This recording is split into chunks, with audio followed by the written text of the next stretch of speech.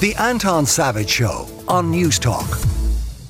Now, signed on April 10th, 1998, the Good Friday Agreement was then and remains a remarkable achievement and, of course, brought to end 30 years of armed conflict in the north. But while Northern Ireland has made significant progress towards greater prosperity and a safer and more inclusive society, its future remains uncertain. Jonathan Powell, Chief of Staff to Tony Blair from 1997 to 2007, and who, of course, was a key part of the negotiating team during the Good Friday negotiations, joins me now. Good morning, Jonathan. Good morning. Jonathan, before we get to the implications of where we now stand and what damage Brexit has wrought and what the solution might be, can you cast your mind back 25 years? Because in listening to Bertie Ahern talk about the process of the Good Friday Agreement, one of the things that he attributes as a key catalyst to the success was the Blair administration's commitment to achieving a peaceful agreement, even when that didn't look like it would be the likely outcome. At any point, did you lose faith that you would get such an outcome? It's interesting. I was looking back at my diaries the other day, and I looked particularly at the diary just before we went to Belfast to do the Good Friday negotiations themselves. And I said that my head told me we wouldn't get to an agreement in the course of that week, but my gut told me we would. So I appointed myself the official optimist and stayed optimistic even when Tony or Alistair Campbell or my other colleagues were sort of on the verge of giving up, that we had to keep going. But really the credit goes to Tony Blair. He set this as a deadline when he came in as Prime Minister in May 1997. He said he would get this done. He said he would do it within a year. And when the civil service advised him to drop the deadline and it was very dangerous to keep sticking to the deadline, he stuck to it and he used that political momentum, that political capital to get to an agreement. And Jonathan, I know the answer to why he should care is an obvious one, but why did he care is slightly more subtle. Because from a British prime ministerial perspective back in the mid-90s, it wasn't a vote winner on the streets of Great Britain. So why did Blair give so much political capital to it? There are precisely no votes for a British Prime Minister in trying to make peace in Northern Ireland, as John Major discovered. But Tony Blair had decided early on to make Northern Ireland a priority. If you remember when he became leader of the Labour Party, one of the first things he did was to reverse the previous policy of the Labour Party, which was to be a persuader for Irish unification, and appointed Mo Mowlam as the Shadow Secretary of State, and instead adopted a policy of bipartisanship, of supporting John Major in everything he did on the peace process, even when we thought sometimes it was wrong, as at the time when they blew up Canary Wharf. But we decided we were going to support in all circumstances. So I think he really decided right back then that if he got to win an election, he would make it a real priority. He'd put political capital into it. I think it's partly to do with his childhood going to Donegal to visit his grandmother, who was a unionist, an orange, member of the Orange Order, every summer. So he was familiar with Northern Ireland. The feeling that having a conflict like this on our islands was just mad in this day and age. And he really committed himself to it. And the amount of time he spent on Northern Ireland during those 10 years is quite extraordinary for a Prime Minister. How difficult a learning curve was it for you? Because the complexities of Northern Ireland is not something that is inculcated into British children in junior and senior schools. I've been very, very ignorant, like everyone else in Britain, about Northern Ireland until I was sent to the embassy in Washington in 1991. And one of my jobs in the embassy was to make the case up on the Hill in Congress on Northern Ireland. So I was sent over to Northern Ireland and I toured West Belfast with a squadron of a bunch of squaddies on patrol, back in the back of an armoured car and getting out and walking along the streets.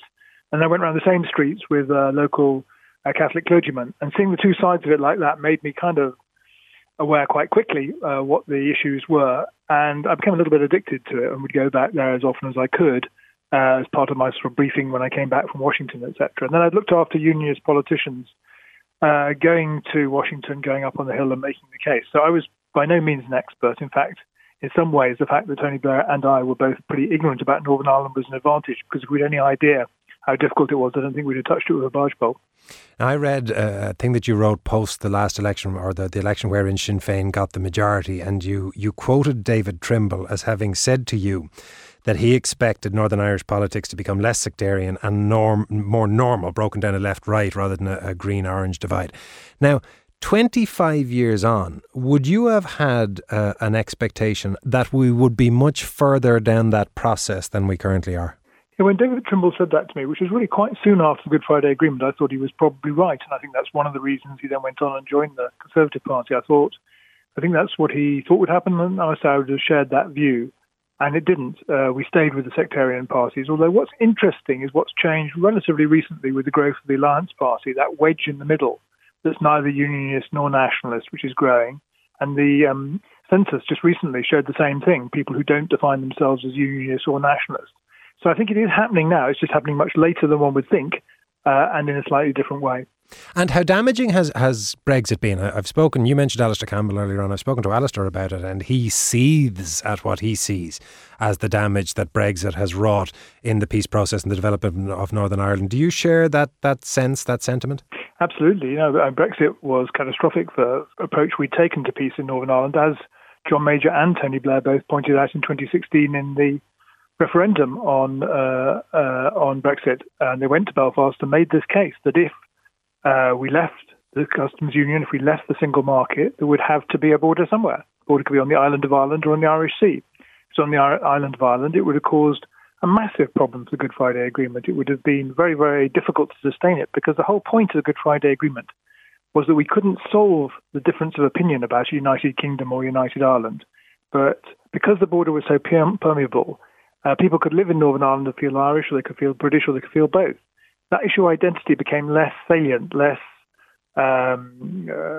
important in politics. And the idea was to make politics in Northern Ireland boring, so people could talk about education, about health, about wood chips if necessary, but not about identity, and not, above all, to use violence to pursue their aims.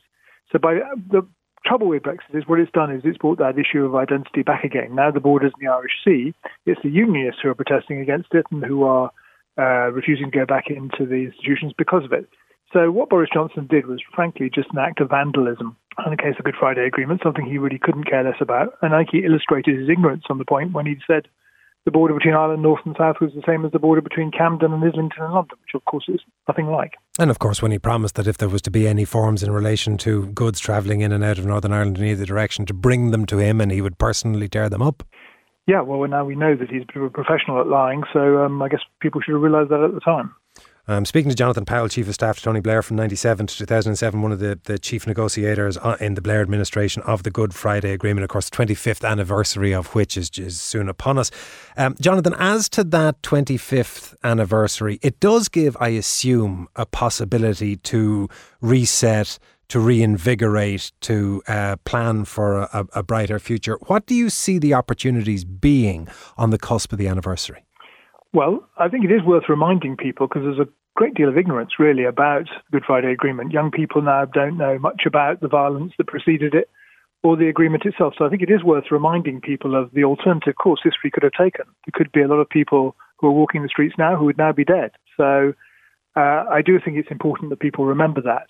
Because one of the paradoxes is that Ian Paisley and Martin McGuinness, two of the people who played a key role in starting the conflict, were able to sit down at the end of the negotiations and work together and keep the institutions up and running.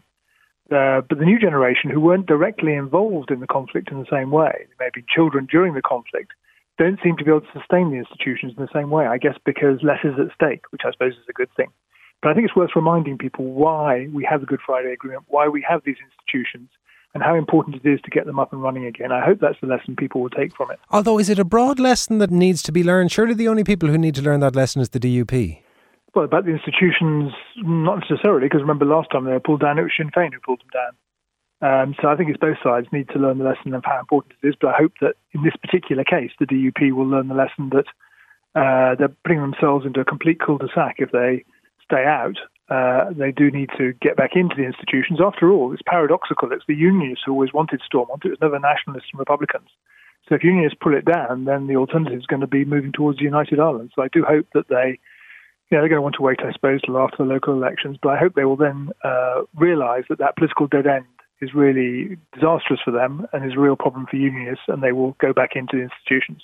You spoke a little about the impact of Brexit and the creation of all the issues around the Northern Ireland Protocol. Is there a similar impact in relation to not just the issue of trade and import and export, but the membership of the European Union generally, because there was a huge amount of Interreg and peace and reconciliation funding that flowed into Northern Ireland off the back of the peace process from the EU.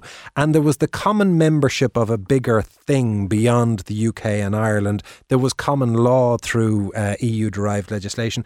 In the absence of that, does it further division? Does it sow the seeds of a return to where we were before that?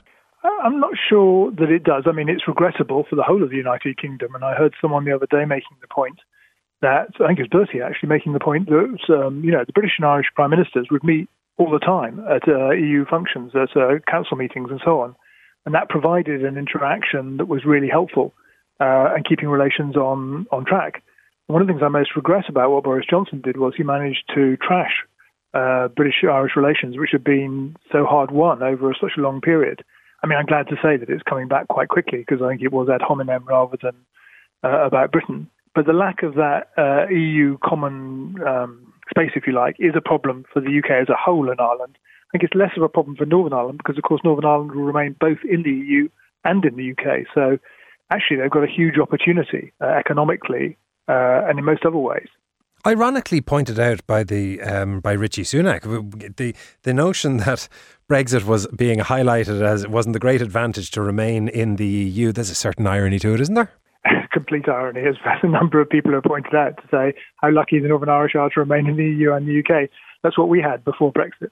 Jonathan, you mentioned the regrets that you might have had in respect of where the process has ended up. What's your own personal greatest pride in relation to the Good Friday Agreement? Is it a source of great pride to you? It is perhaps the greatest thing I have greatest pride in that I've done in my life. And that's one of the reasons why now I spend my time working on other conflicts around the world. I think the fact that we had the wisdom to see eventually that this wasn't about an event. It wasn't about just Good Friday. It wasn't about a piece of paper.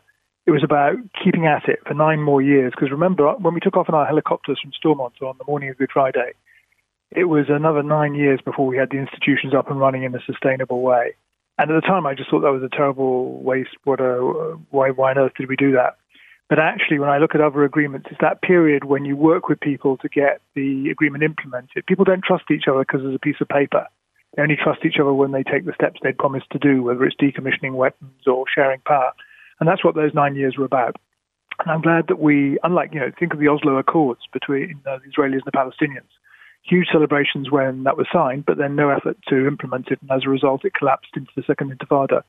And the fact that Tony Blair and Bertie Ahern were able to stay in power for 10 years together and work on this seamlessly the whole way through to make sure not just that we got to the Good Friday Agreement, but it was actually put into practice. I think that was the thing I'm proudest of. Jonathan, thank you very much for your time this morning. That's Jonathan Powell, Chief of Staff to Tony Blair from 1997 to 2007, who of course was a key negotiator during the Good Friday negotiations. If you want to get in touch, 087 1400 106. Really good to speak to you. Thanks, then. The Anton Savage Show, Saturday morning at 9 on News Talk.